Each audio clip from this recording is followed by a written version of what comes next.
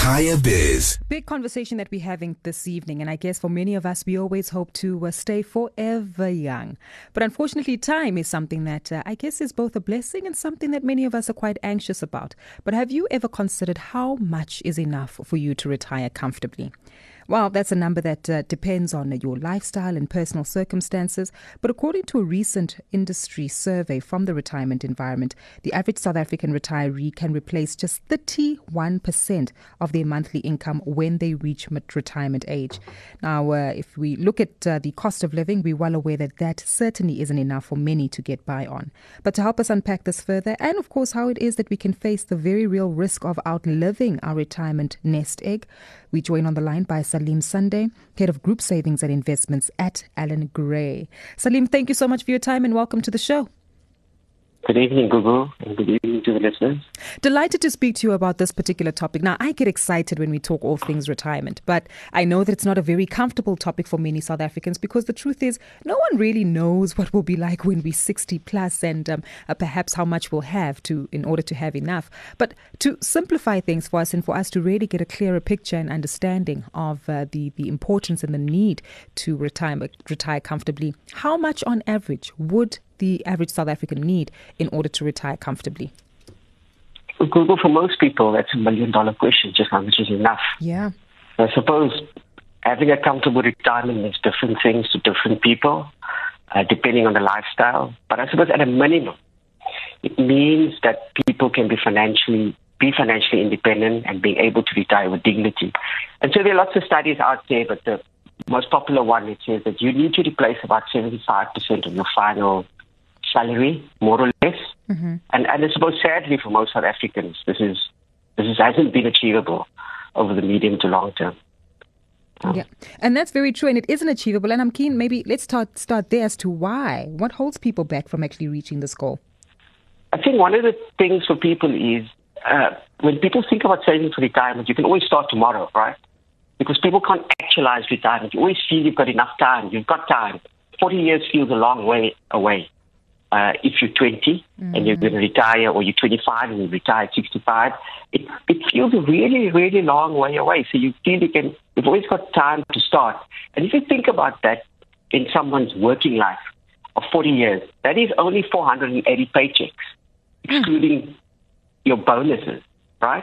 So you've got 480 paychecks to help you get to retirement, essentially. I know I'm putting it extremely blunt, but that's a different way of thinking about it, right?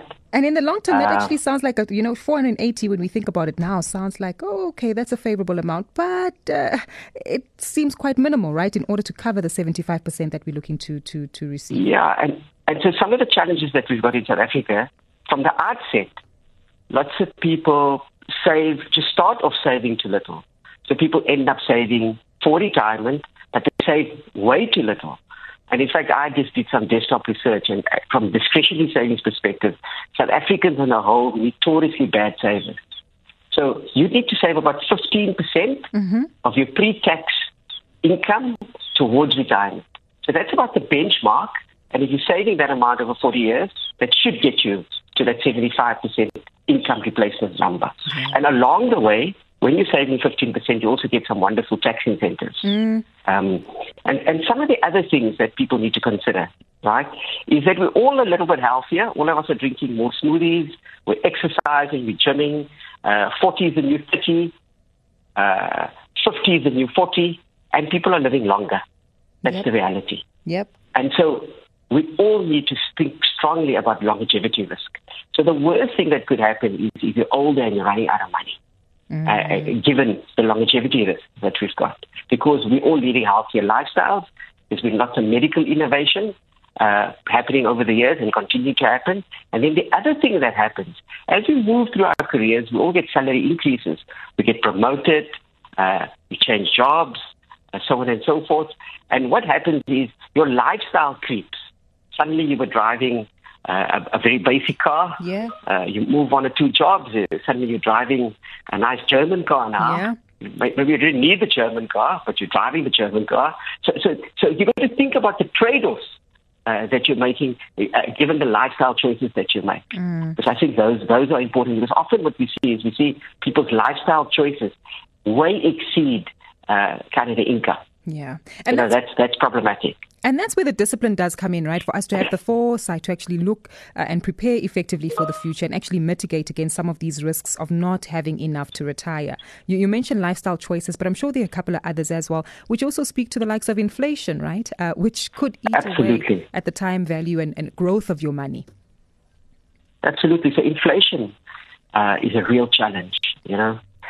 We know what's happening in the world right now. The inflation kind of risks globally. But inflation, petrol is already enough, right? Exactly. So what we need to be thinking about, first of all, putting enough money, then ensuring that we're investing the money in growth assets so that the returns that we can generate over the longer term will exceed inflation. So it hedges us against any inflation risk. That's the other thing, right?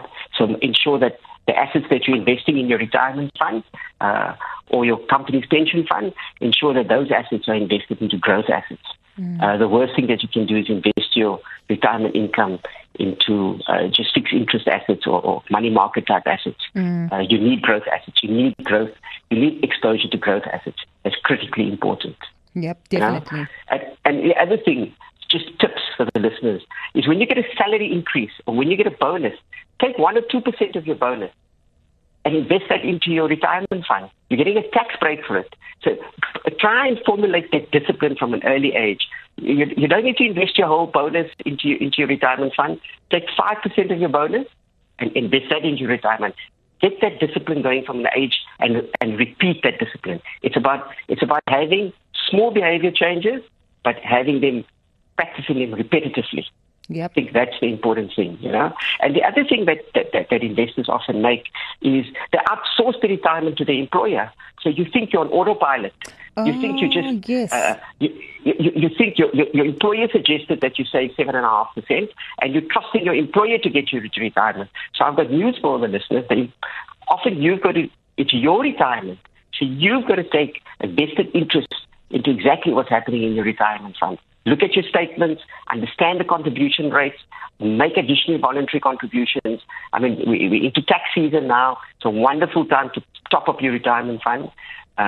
So those are important factors to consider for the listeners. Very important. And I'm glad that you also referred to that mindset shift because what we've witnessed with many South Africans, especially in light of the last 2 years where individuals have either been retrenched or sought alternative employment, is that when we change jobs, we tend to think about the immediate term and think, if I just plow into that savings pot of my retirement, I'll be able to catch up on it at a later date. But we know that comes with significant risks. Do remind us of them, Salim.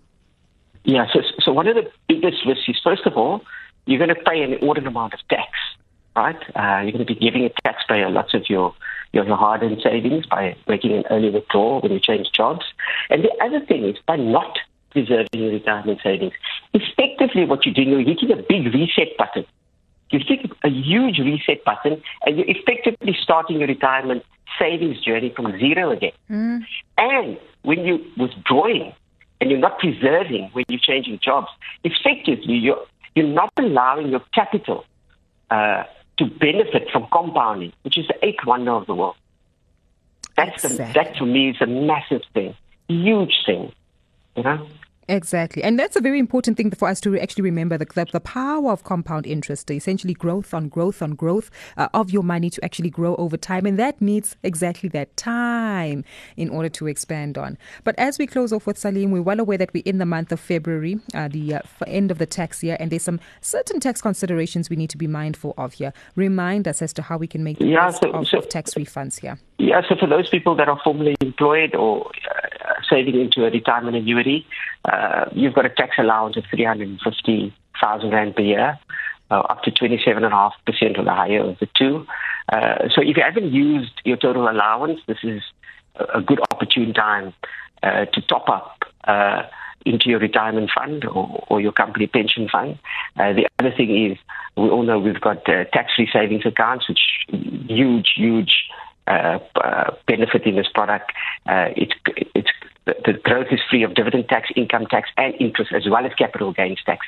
So effectively, your investment will grow perpetually as long as you keep it invested with any sort of tax, dividend tax, income tax, CGT, and interest, tax and interest as well. So it's a wonderful investment, and that's capped at 36,000 rand per annum.